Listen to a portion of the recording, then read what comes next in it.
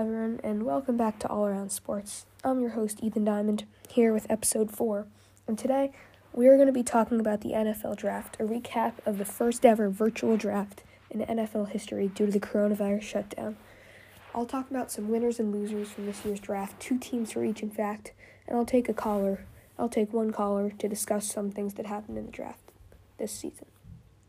I'm Ethan Diamond, and let's get right into it.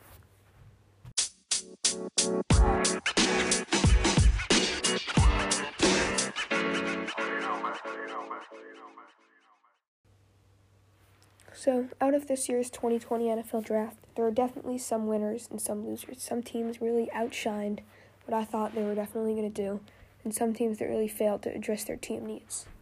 One team that definitely was a winner for me had to be the Dallas Cowboys. I mean, this is kind of like an obvious choice here. Anyone who watched the draft knows that CeeDee Lamb was probably the top receiver on the board.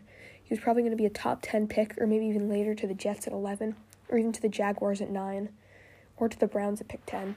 But Dallas found a way to get him at pick 17, which was honestly ridiculous. They need a huge steal, and even though it wasn't one of their team needs, they took the best player available approach and really grabbed a great guy. He is a yards-after-catch machine, and he'll be a huge part of an already dominant passing attack, with guys like Amari Cooper and Michael Gallup out wide. His addition will help make Michael Gallup a huge target, as Lamb and Cooper will take a ton of good cornerbacks off of him and open up a career year for Michael Gallup. They also addressed a huge need in the second round at cornerback by taking what probably should have been a first-round pick in Alabama cornerback Trayvon Diggs. He was a dominant cover corner in college, and will be nothing short of important for a team that lost Byron Jones to the Dolphins in free agency. And one sleeper pick for them that I'm really high on is Bradlee Anae. They drafted him in the late 5th round, and he was very strong in Utah, but his 40-yard dash time of about 5 seconds might have lowered his stock a little bit. He could definitely develop into a solid starter for them, however, and help bolster their defensive line a lot. In my opinion, the Dallas Cowboys are really one of the huge winners to come out of this year's draft. Another winner was probably the Baltimore Ravens. They're a huge winner. They had the most day 2 selections of any team. That's the 2nd and 3rd round. They had a whopping 4 or 5 picks, and this year they really made them count. In the late 1st round, they didn't trade up or anything. They selected Patrick Queen, a linebacker from LSU who played less than 17 games in his LSU career, but is absolutely bursting with potential. A brilliant job well done by their front office, not having to trade up to get him. They did a great job of waiting there and knowing that their man would be there. Many people have compared him to Ray Lewis, a franchise icon, or C.J. Mosley, another great linebacker, could be an impact player in what was one of the Ravens' weak spots last season. In the late 2nd round, they somehow came away with J.K. Dobbins, an electric running back who I projected to be off the board in the 1st round. In Ohio State, he showed flashes of brilliance, especially in the first quarter of the college football playoff semifinals against Clemson. He had a crazy run in the first quarter and multiple big gains. He showed so much ability, and he will help transform their running game into so much more than just Lamar Jackson and Mark Ingram. They had a whopping 4 third-round picks, and they made all of them count by addressing huge needs on the offensive line, wide receiver, linebacker, and defensive line. In fact, all of the Ravens selections on day 2 were expected to go at least 20 picks before their selection, which is huge for them. One guy in the 3rd round that I love was the selection of Justin Madubuike, who, according to ESPN's rankings, should have been off the board in round 2. Rushing the quarterback was definitely one of Baltimore's weaker points last season, and Madubuike, who is a strong presence at Texas A&M, will definitely help change that. Another huge pick was Devin Duvernay from Texas. He's a great wide receiver selection, with definitely one of their team needs. He averaged 13 yards a catch last season and caught 9 touchdowns from pro-ready quarterback Sam Ehlinger. Overall, Baltimore had one of the best draft classes in the league, without trading up or even having a premier first-round selection. On the other hand, there definitely are some teams that fell short of what they could have done. One of the losers, in my opinion, was the Houston Texans. Any football fan, even casual, will tell you that the Texans had one of the worst off-seasons in recent memory. They traded star receiver DeAndre Hopkins to the Cardinals, which I talked about in a past episode, and overpaid offensive lineman Laremy Tunsil by a huge amount, But on draft night, it got even worse. They were one of the only teams that did not have a first-round pick. Not only was this really bad for them, but by the time they were up in the second round, they had lost their chance to draft an elite receiver to replace Hopkins. Their first-round pick, Ross Blacklock, has injury history after tearing his Achilles in TCU, and defensive line wasn't really a need for a solid pass-rushing team led by J.J. Watt and the possibly returning Jadeveon Clowney. Additionally, in the fourth round, they had a huge reach at offensive tackle, taking Charlie Heck from North Carolina, who's ranked 14th at his position by ESPN. In fact, many people didn't even have him being drafted. They failed to address huge team needs at running back, safety, and interior offensive line, and they ended up coming out of this draft with only 5 selections, which is one of the lowest in the league.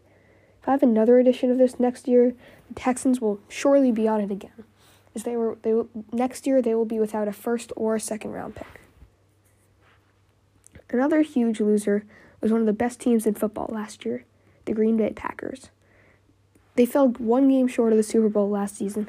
Many expected the Packers to take a wide receiver, which was a huge team need in one of the deepest classes in recent memory. Wide receivers like T. Higgins, Michael Pittman, and Laviska Shenault and Denzel Mims were all still on the board for Green Bay when they selected in the first round, but instead they took a quarterback, Jordan Love. There's only one problem. The Packers have a brilliant quarterback, Aaron Rodgers, one of the greatest in the game, and he hasn't even hit 40 yet. He's been asking to play for a very long time. He isn't looking to retire anytime soon. This selection might have been because Packers management was hoping that Rodgers would be a mentor to the young Jordan Love. But I personally, if I was Aaron Rodgers, to be honest, I would be a little resentful. Instead of drafting a wide receiver weapon that could have transformed their team, they looked instead for his replacement. In fact, they failed to address the wide receiver position during the whole 3 nights, instead opting to take a running back in the second round when they had elite backs already, in Aaron Jones, who exploded last season, and solid pass-catching back Jamal Williams. He also took a tight end in round 3, with many elite wide receiver targets still available. However, on a bright side, they did address nearly all their other needs, except one, at wide receiver. Another, out-of-the-box winner, though it isn't a team, has to be the virtual draft as a whole. To be honest, it was much more successful than any of us thought it was going to be. A few days before the draft, I heard news of glitches happening throughout the draft, even with the number 1 pick in Cincinnati. I was a little scared to see what the draft would be like, but it was totally successful.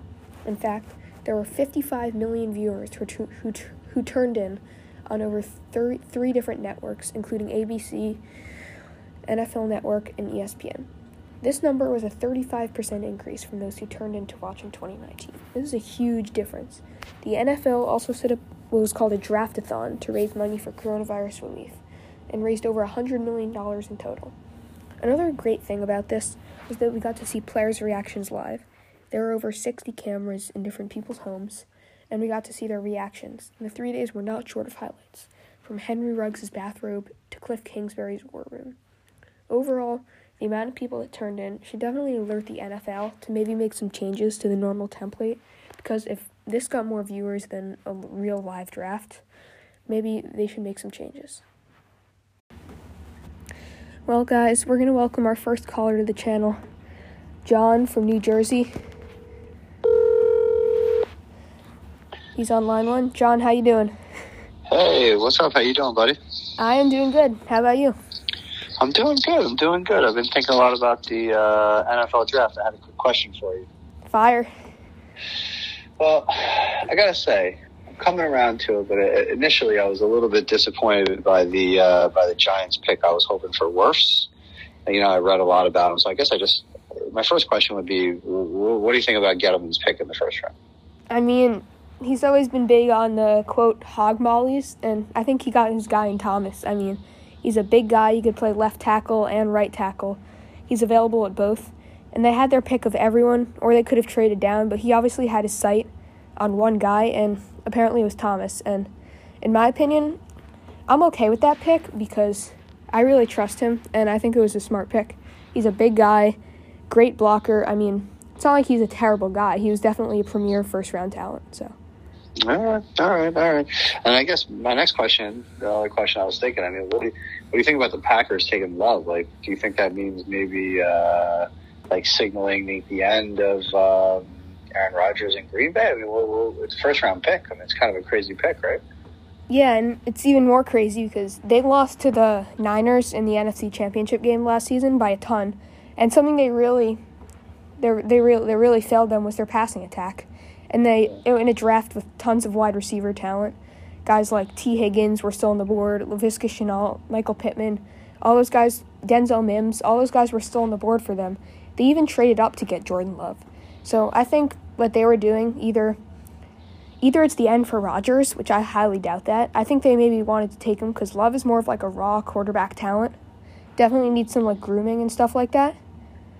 So I think maybe that was he can sit for a few years under Rodgers, just like Rodgers did under Brett Favre for a couple years when he came first into the league. I think that was what they were trying to do with the Love pick. Maybe in like 3 or so years, he'll become their starter. Interesting. But by no means is Rodgers done at quarterback. I think he'll be the quarterback of the Packers for the next couple seasons still. All right, cool. All right, thanks a lot. I appreciate your insight on that. No problem, John. Thanks for calling. You got it. All right, guys. Thanks so much for listening. I'm Ethan Diamond here at All Around Sports. Be on the lookout for another episode in 2 weeks, and don't forget to rate me 5 stars on Apple Podcasts if you liked it. Thanks so much, and we'll see you in 2 weeks.